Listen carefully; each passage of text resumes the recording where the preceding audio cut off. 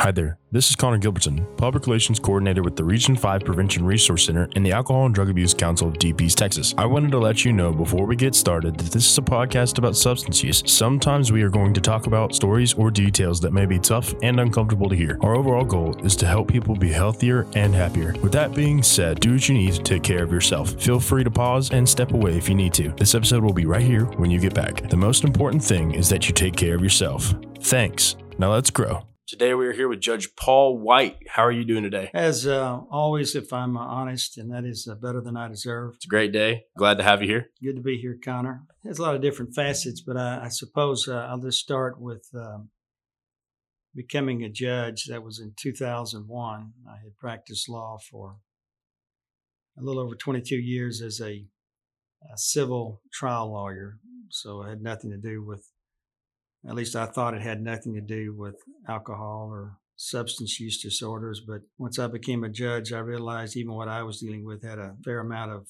involvement with alcohol and substance use. But in any event, I became a judge in 2001. I had never been involved in criminal justice system and would not have remained for the next 21 or 22 years as a judge were it not for ADAC and those who are dedicated to rescuing citizens who suffer from alcohol and substance use disorder. Honestly, what I saw my first couple of years on the bench, the futility of sending people to the penitentiary whose real underlying problem is alcohol or substance use, is never going to resolve the problem. And so thankfully I came across specialty courts in partnership with ADAC and other treatment facilities, was able to fashion a remedy other than just the revolving door of the penitentiary. Seeing that you've handled cases on both a state and federal level, seems like you've covered a very broad field, the services you've provided over the years. But this one definitely seems to hit pretty close to home to you, just in regards of how much passion and drive you have for this community, this field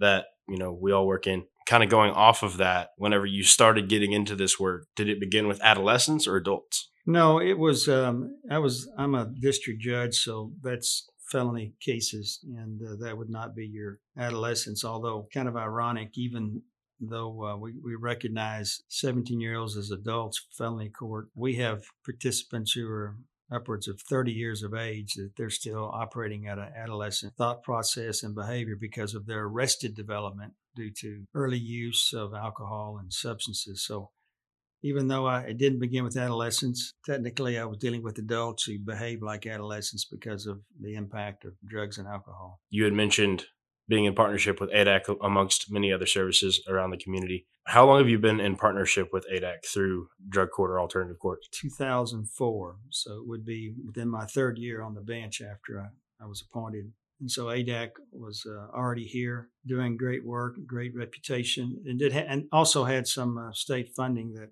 would be of great benefit for us. So from the very beginning, partnered with ADAC, and honestly would not have been able to maintain a specialty court without ADAC resources here. A lot of people don't realize that what we've done in Angelina County with not just one, but multiple specialty courts is not mandated by law. Now, it's recognized as very important in the law, but regrettably, it's only mandated for counties with a population of 200,000 or greater. And so that means all the resources go to the big counties.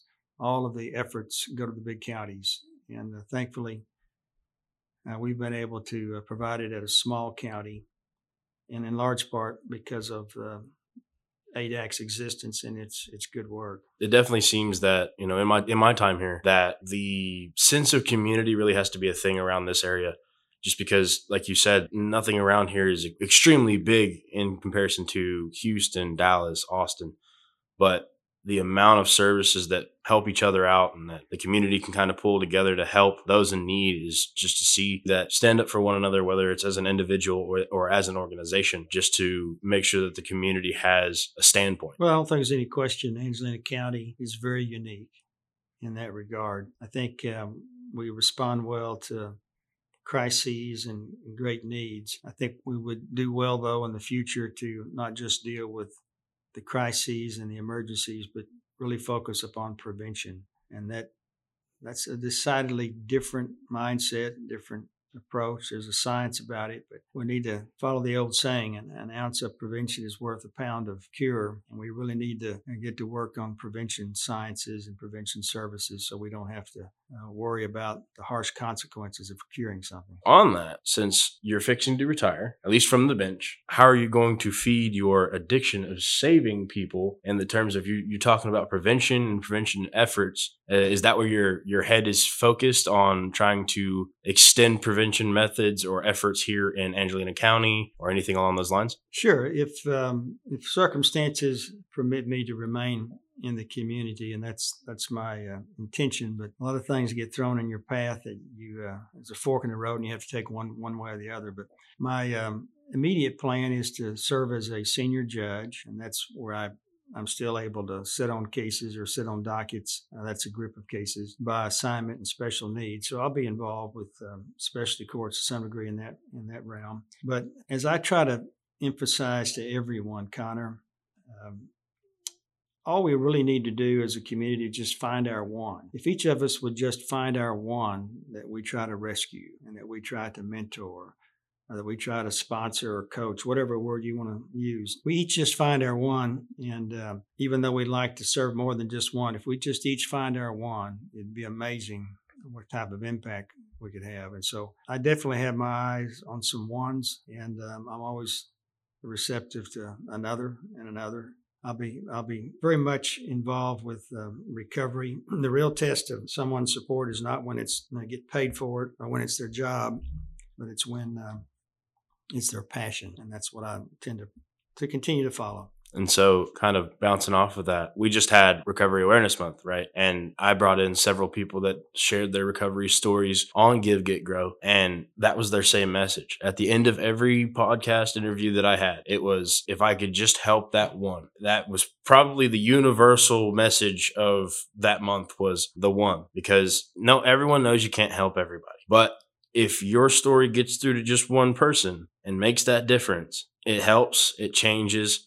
And then that one person can go off and do the same thing. It's a positive butterfly effect in a way, but it just ripples and it keeps getting better because it's like, a snowball effect too. It's just one by one, that message and that effort continues to grow. Definitely along those lines of just finding that one. Have substance use issues ever affected you or your family personally? Well, I think it would be probably unlikely. There's not a one of us, if we're really informed and maybe more so intellectually honest, that we would deny that it hadn't affected our family or us personally. And so, yes, it has. There's some family history, and candidly, not one that generally folks really want to deal with. We enable by trying to cover up or deny.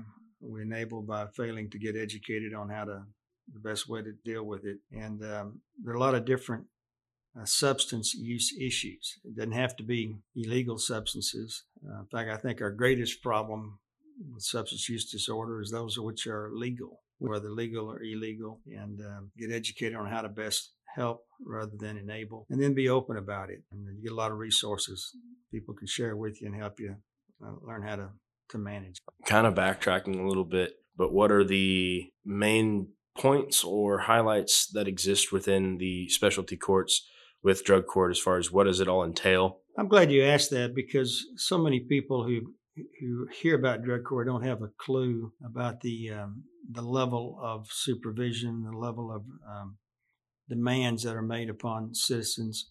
And so I want to explain that better. First of all, every participant in specialty court or drug court has to have pled guilty to a felony offense. And so that's serious business. So they're given the option, and it's the option of treatment and high level of supervision rather than felony conviction and penitentiary time. And now, the participants are not those, though, who have committed certain levels of offenses that are heinous, that we should have penitentiaries. Penitentiaries really ought to be reserved for those who are absolute public safety risk, or whose crimes are so heinous that you mete out punishment. The sanctity of life crimes, the abuse of children and women and elderly, the deaths. Those are why we have penitentiaries, or those who continue to present risk of that. But probably 2/3 of our inmates in penitentiaries are really not public safety risks. They're just chronic offenders because of underlying alcohol or substance disorder. And those are the ones we're trying to rescue. If I send someone to the penitentiary with underlying alcohol or substance use disorder, there's a minimum 70% likelihood that they'll be back within 3 years of their release, because we don't cure those problems. We don't deal with those problems. We just delay them and they repeat themselves. So when you get into drug court, it's very un-American to some judges and to some lawyers, because you give up constitutional rights of freedom to remain silent. You have to answer the judge's questions unless you want to go to revocation and go to prison. You give up your right to counsel. You're at drug court every Thursday night without a lawyer answering the questions. You give up the right to unreasonable search and seizures. You waive the right to have a search warrant to come to your house and see if you're drinking or drugging. You give up your right to due process, and that is advance notice of what the judge is going to ask you on Thursday nights. Those are at least 4 monumental American citizens' rights. But people give those up because that's what it takes to address the severity of addiction. You have to deal with matters immediately rather than have the delay of hearings and lawyers and rights and all of that. So you give up all those rights. To be a participant, you call in 6 days a week, every morning, to see if you're going to be drug tested. And all of our participants are randomly drug tested multiple times a week. But they don't know which day it is, but they have to call in. They're required to participate in counseling provided by ADAC, as well as go to outside support groups. They have to be employed if they're able to be employed, or in school. And then once a week, they come to court and they face the judge. My role is to meet with my team in advance to find out if they've been compliant, how they're doing, and deal with those who are non-compliant and mete out immediate consequences. All the studies show that it's not the certainty of a consequence, the severity of a consequence, but the immediacy of a consequence that has the most beneficial effect for behavioral modification. And so I always start off with each participant, what's your sobriety date? And is that the truth? And if I know they've lied to me because I've got a drug test, there's immediacy of consequence, no delay. I get to mete out whatever we deem as appropriate as a team. Generally, it's immediate custody. But it is undeniably the most strict, severe supervision in the American justice system, other than confinement. I've never met anybody in the community at large who would volunteer to do what we subject our participants to do. It's demeaning to some degree.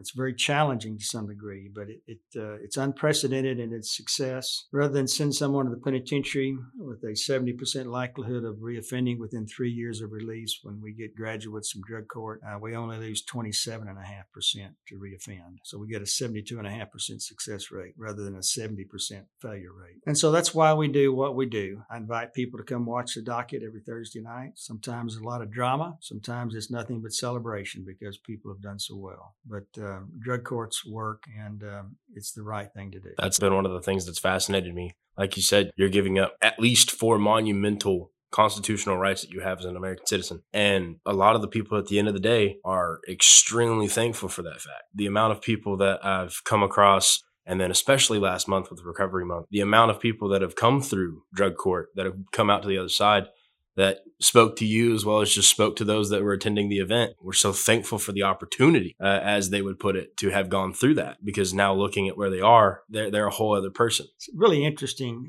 I suspect most of the people you've described, though, really weren't so thankful about it once they got into it. And one of the things we learn in all of our studies is you cannot predict the success rate of any participant based upon their desire to really participate. Everyone wants to participate rather than the penitentiary, but it doesn't take them long, and doesn't take us long to figure out if they're really serious about it. But the goal and objective is, if you can just keep them engaged in the program, you customize your modality of management for each person. If you get them to graduate, you get the same success rate whether or not they really wanted it to begin with or not. And that's the hard thing, because sometimes we get kind of worn out with people that are pretty resistant and don't have a good attitude.